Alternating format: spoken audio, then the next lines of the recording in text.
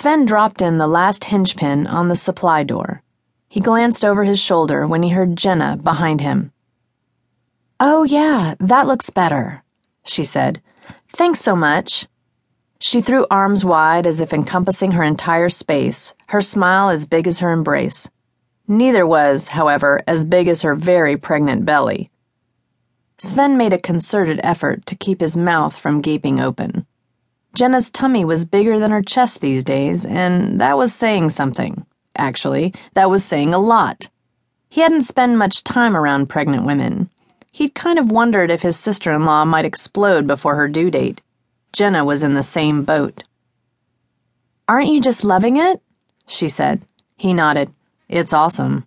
Sven had built Jenna Rathburn Jeffries' new day spa facility and her living quarters upstairs. Actually, he'd built it twice. The first time around, it had burned down when there was a fluke problem with a junction box. They'd had to wait on the spring thaw to rebuild it. It was Jenna's first home, and it had turned out great. The spa on the ground floor and the living space above imparted a sense of tranquility, with large windows offering views of the evergreens, distant mountains, and the sky. A built-in waterfall in the reception area lent the sound of running water throughout the ground floor. Speakers piped the original recordings of a native musician throughout the rooms. It was soothing and elegant without being pretentious. He was just knocking out the final punch list while his crew worked on their new primary project, a huge house a couple of miles out of town for a mysterious new owner. All the plans had been via an attorney, fax, and secondary email. Jenna's cat, Tama, bumped against Sven's legs. Sven leaned down and ran his hand over the cat's thick fur. "Hey, big guy." Jenna had been a dream to work with. Actually, Jenna was pretty much a man's dream in and of herself. Blonde, curvy in all the right places, fun, easygoing, and outgoing. Just about every man within a 500-mile radius had been despondent when she'd married Logan Jeffries. Sven, however, hadn't been despondent. He'd been more along the lines of confounded with himself. Jenna was exactly the kind of woman he'd always been attracted to. He and she had even sort of given it a try. Early on, they'd kissed. While he liked her and she liked him, there'd been absolutely nothing close to a spark.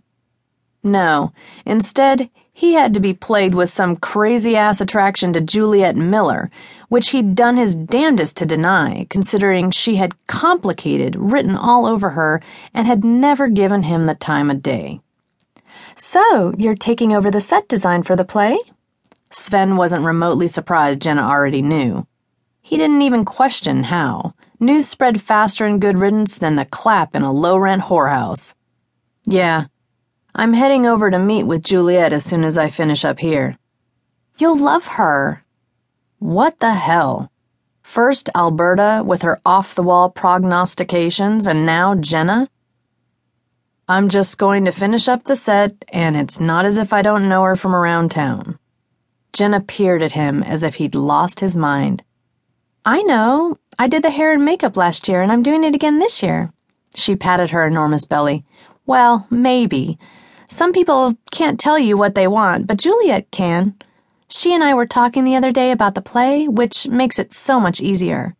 That's what I mean. You'll love working with her." Comprehension dawned.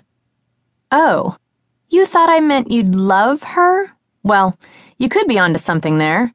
She tilted her head to one side, nodding. "You're right. The two of you would make a cute couple.